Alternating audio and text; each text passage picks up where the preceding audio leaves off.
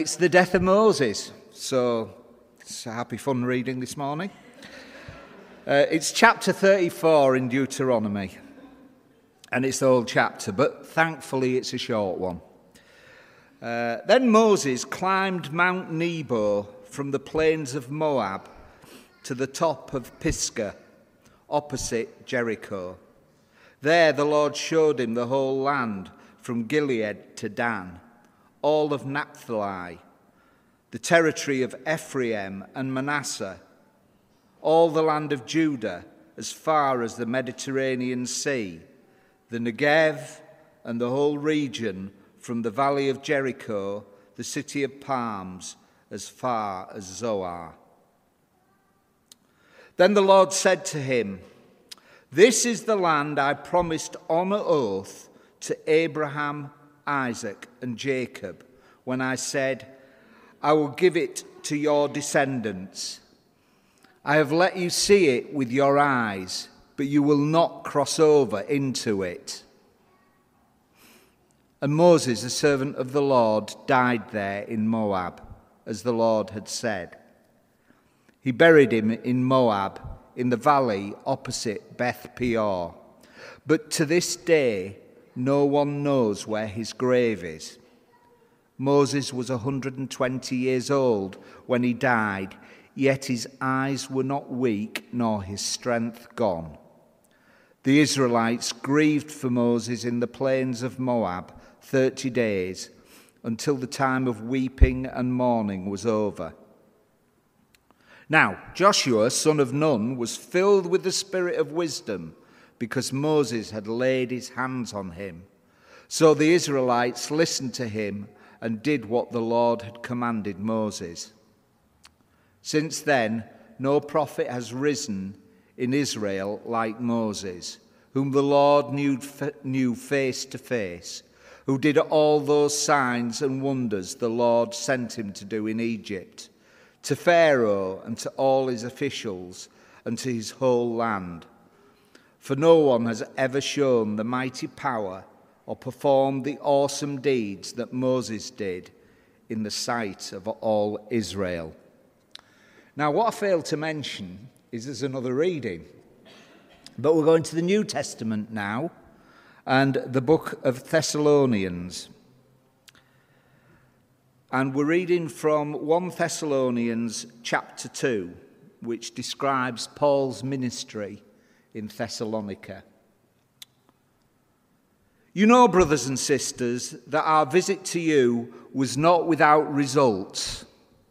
We had previously suffered and been treated outrageously in Philippi, as you know, but with the help of our God, we dared to tell you his gospel in the face of strong opposition. For the appeal we make does not spring from error or impure motives, nor are we trying to trick you. On the contrary, we speak as those approved by God to be entrusted with the gospel.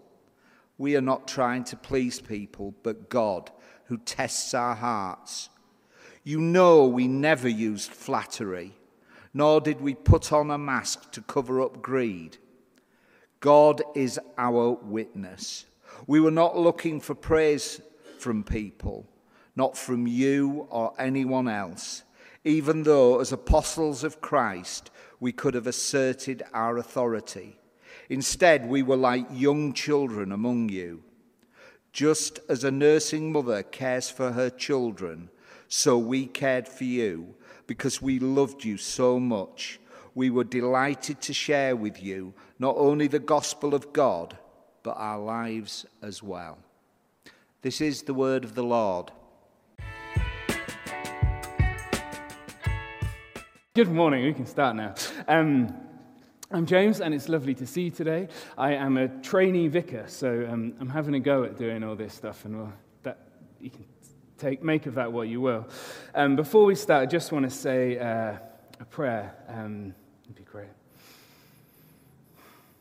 Lord Jesus, thank you that we can share our lives together and that you're with us in that. And we pray that you would speak to us now through these scriptures and through the words that I say. Be with us. Amen. Amen. Okay. Before we start the sermon proper, I think I need to point out that I am aware that this passage has Moses standing on the edge of the promised land, a land that when they cross over into, they start a conflict that's lasted since then. And as we speak, people are in that land fleeing and fighting for their lives. And that has real questions of inheritance and promise and covenants that are political and theological and practical, and they really do affect lives and faith of people today. But we don't have time to talk all about that, so I'm not going to. I also don't feel fully qualified to do that, so I don't want to try and do a bad job. And maybe it's not helpful to point that out, and I'm sorry if it's unhelpful to point that out, but if it even just makes you know that people who stand at the front here realize we don't have all the answers, and that's probably quite good, isn't it? And to know that these are tricky things, and we have to just seek God on them sometimes and pray for peace and pray for God to lead us, which is hopefully what we will have a lot of chance to do, to pray for peace in that land that Moses was looking over the whole time. But that isn't the only question that I have when I look at this passage. I also read it and feel like God is being a little bit petty, like he's stopping Moses entering this land that he's dreamed of, and he's led this group of people who pretty much, it seems like, just whinged for 40 years. And because we read in the few verses before that because Moses was told to speak to a rock to get water to come out, but previously, Moses had been told to hit a rock to get water to come out. So he hit the rock, and the water came out. And the second time, he's told to speak to the rock, but he hits the rock because he thinks, in his logic, it worked before, so it'll work again. Hitting rocks doesn't normally do that. Water doesn't normally come out anyway. But because he wasn't faithful to what God asked him to do, he's not allowed to go into the promised land. And I think, surely God could have just let him off. Like that one thing, that one moment of lapse of faith. We haven't quite got there yet, so you don't need that. But anyway, surely he could have honored him to finish where he's going. After all the work that Moses has put in and all the faith that he's shown. And I think that kind of pettiness potentially could be expressed by saying we're in a new covenant and Jesus took the punishment for all sin for all time, and Moses had to receive the punishment for the sins that he committed because Jesus hadn't lived and died by then. But I have a problem with that in that, one, it would seem like that maybe would be the only thing Moses had ever done wrong, is hitting the rock. But I would have thought he probably did get angry sometimes with the people, and he maybe said occasionally unkind things to other people, and he might have had some impure thoughts in his life. So he did more than just that one thing. But also, I don't think God is so much into punishing as he is loving.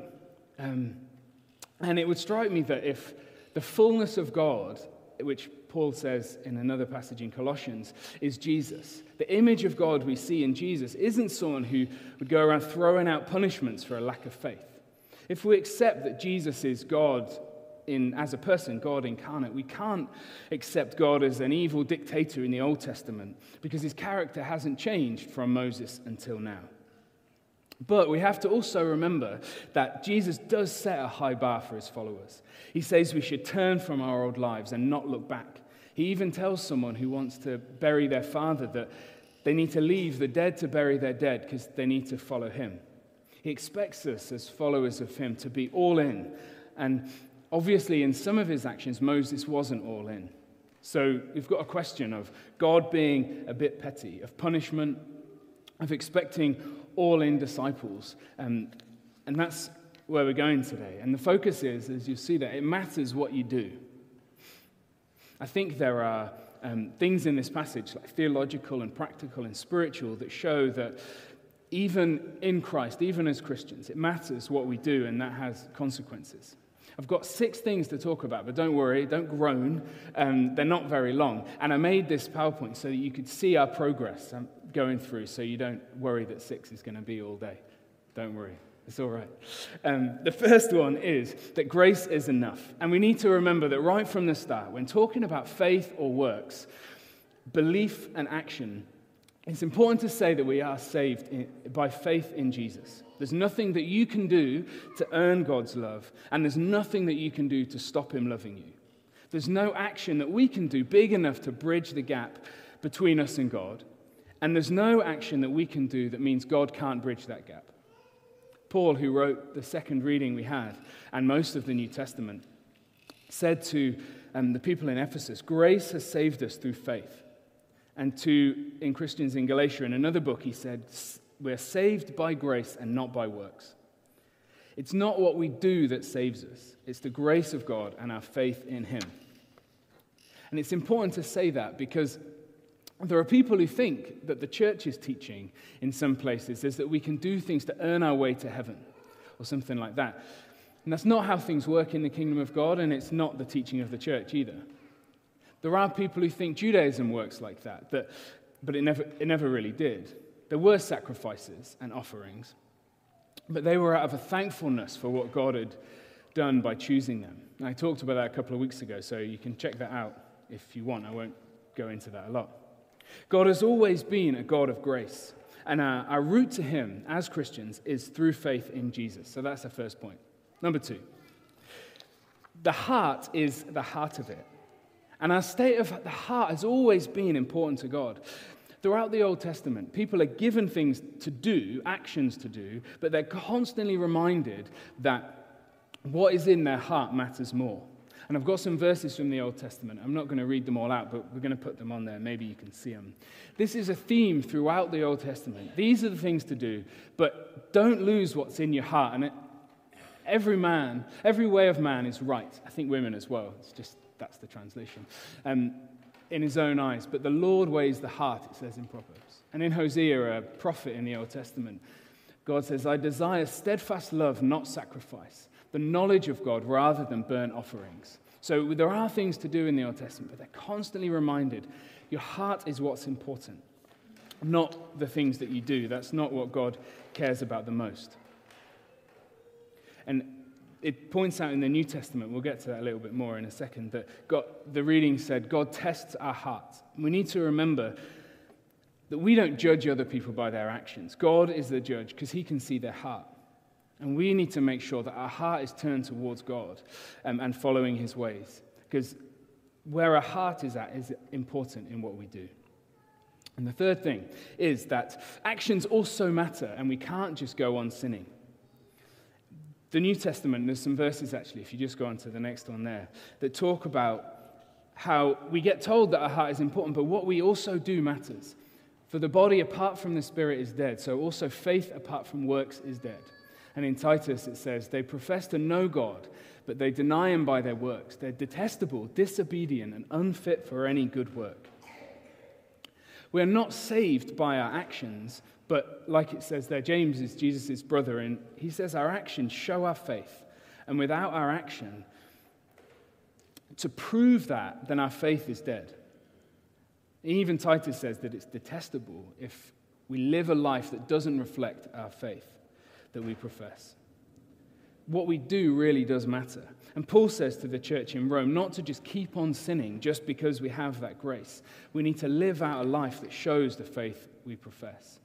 And a couple of weeks ago, we talked about the fruits of the Spirit and how Christians should be built up in those things. And it's relevant here as well because who you are, as well as what you do, really matters. Christians should live a life that show our faith through the actions that we do. Moses was a faithful man. He showed his faith to God in so many ways, but on occasion, he failed to do that. And he thought he could do things in his own strength, or maybe he doubted God's way. And as Christians, we need to make sure that our actions follow the way of God and we shine the light of Christ in what we do. The fourth thing, we can move on. God's honor is important. It says a bit earlier in that Deuteronomy passage that Moses wasn't allowed to enter the promised land because he didn't uphold God's honor or God's holiness. And that's a really central bit of it. If Moses had not experienced a consequence for his action, God's name would have been made unholy, or it would have been dishonored, and the image of God, the reputation of God, would have been tarnished. People know of God, this Old Testament Yahweh, because of the rules, because of this legal system he set in place. and the laws made to set his people apart from other people. And without those rules, they weren't set apart people. Paul in the New Testament quotes Isaiah and Ezekiel from the Old Testament to highlight that point a bit more. God has to work to keep his name holy, and actions of people can dishonor that holy name and that holy image. The New Testament reminds us that it's impossible to keep God's law, but thankfully we don't have to. We have a new covenant with Jesus that's not about rules. It's not about rules marking us out as Christians. It's about our faith in Jesus being an identifier for the world around us. And Jesus died to pay a price for us, to be like a sign above a doorpost, as we read about in the Exodus when people left Egypt. That there's that blood on a doorpost of the lamb that they sacrificed then, and Jesus' blood is a sign of our forgiveness, and we're marked out by God, and it gives us life. We are reconciled, which is a bit of a churchy word, to God, and have salvation, another churchy word, because of Jesus' death and resurrection. We are validated not by what we do, but by accepting Jesus as our validation, and we can bring honor to God and reflect his holiness with that. But what we do really matters because of how God looks through our mirroring of him. The fifth point is that a human side to this as well. There's spiritual aspects in our soul and our journey to salvation, but it's also obvious that our experience, that actions have consequences. And it's all good to say that we're saved by faith, which is totally true and available to everyone, but the choices we make on earth still have a lasting impact on other people as well. My parents are divorced, which I don't think is a good thing. I don't have any hard feelings about it now, but the decisions that my parents have made have had lasting ripples on my family. And even talking about getting together at Christmas or big family celebrations are just so complicated sometimes because of that. Our actions matter because there's a human ripple that can't be undone. It can't be stopped necessarily. As well as this, sometimes people lose respect for someone if their actions don't line up with what they say. You know, like when a parent tells you, maybe if you've got children, how to raise your kids, but their children seem like wild animals. What they say doesn't carry the same respect because it's not proved by their parenthood. Sorry, I got distracted where I was because I was thinking about wild kids. Maybe that's part of the reason that Moses had to step aside and let someone else take over. Maybe the people had lost a little bit of faith in him, and they needed a leader who they could fully trust and fully be invested in for the next stage of their journey. We can lose faith in God when we do things in our own strength as well. I've been reading the autobiography of a guy called George Muller who lived in the 19th century. It's a great story of him totally trusting God for the provision of everything he needs in the orphanages that he ran. And he talks about our faith being strengthened the more that we use it and the more we trust God. But when we start doing things by ourselves, we end up leaning to ourselves the next time and even a little bit more. So maybe Moses, after he fell once and he did it by himself, he was in danger of that happening again and again. Because it worked for him. He hit the rock and the water came out. And maybe what we do matters in a human sense as well as a spiritual one. My last point is that we can carry on the story. It's potentially a little bit more contrived, but it is really important. These verses that Ken read are the last ones in the Torah, the Jewish Holy Scripture. And it finishes there with the people outside of the land and their human leader dead, and them needing to take the next step in faith. And that's what we're challenged to do when we follow Jesus, isn't it? To take the next step in faith. Jesus has saved us, and he's taken us to the edge of our life in him.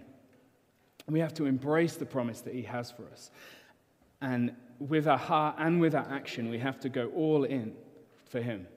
So I wonder what that means for you today. And I've got some questions to think about. We'll have a couple of minutes before we sing another song. What do your actions need to change a bit to honor God, to mirror him better?